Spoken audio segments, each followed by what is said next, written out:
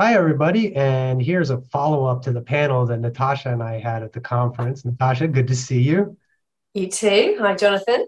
Hope you've had a really good summer. It was an unusually warm summer in the UK. It Uh, was. I wish I could say the same thing about the immigration system, that it's warming, but unfortunately, progress has been a little bit slow.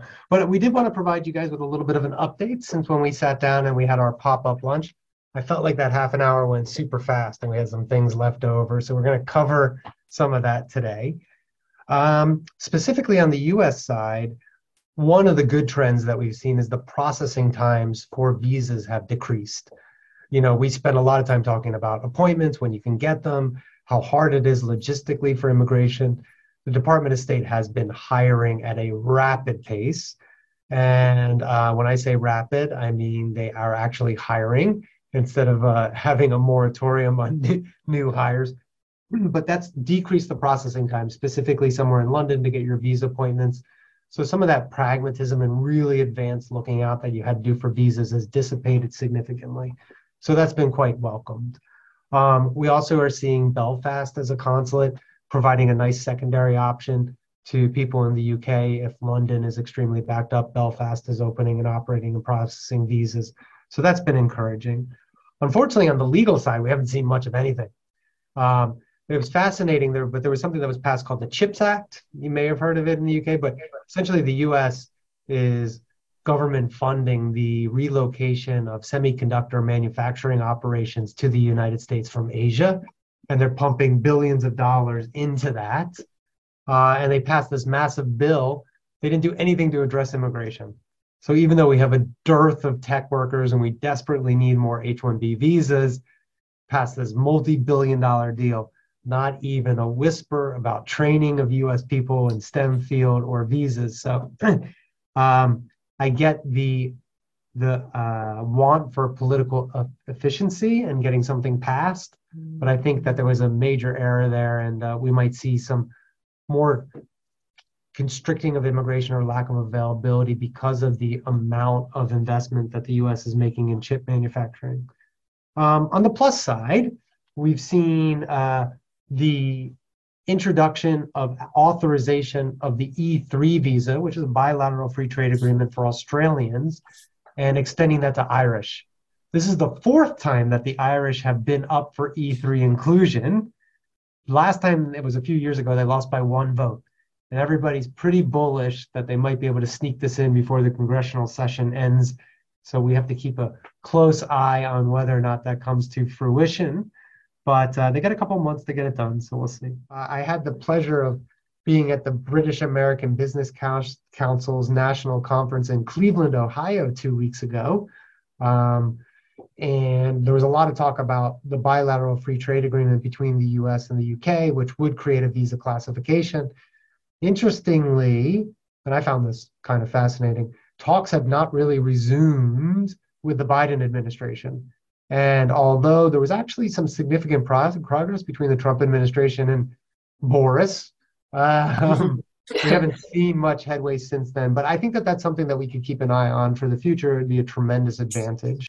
And then the other thing is if we're like gazing in our crystal ball, the Fed, when the Federal Reserve Bank, when they raised interest rates yesterday, third time in a row, 3 quarters in a row, they've raised it 3/4 bench points. First time that's ever happened in history.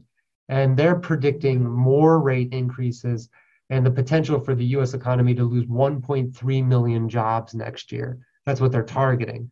So they're trying to push in the slowing down essentially of inflation. Um, What's fascinating about that is when you have a loss of jobs or businesses that lose the access to easy money, there tends to be a consolidation. And that could trigger a merger and acquisition run for US based businesses.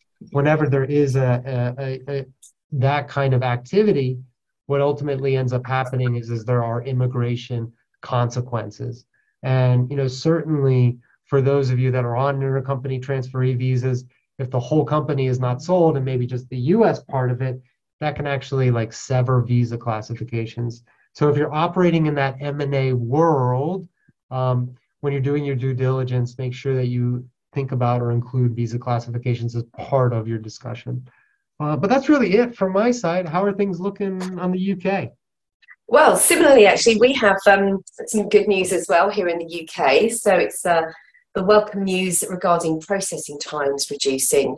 For us, we discussed at the conference, if you remember, about how in the UK the priority services for overseas visa applications has been suspended because of the conflict in the Ukraine, meaning that the Home Office's caseworking resources were earmarked for that.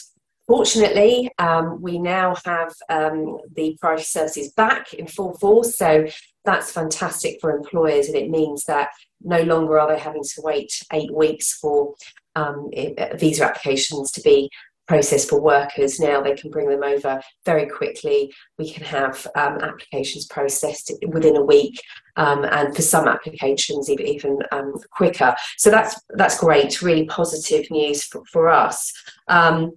New immigration categories. I touched on at the conference about the exciting new high potential individual visa, which we thought would be taken up by a lot of individuals who were wanting to come to the UK to seek work, not necessarily because they've actually found a role, but employment, self-employment, it provides such flexibility, and also helped out with that tricky issue of remote working.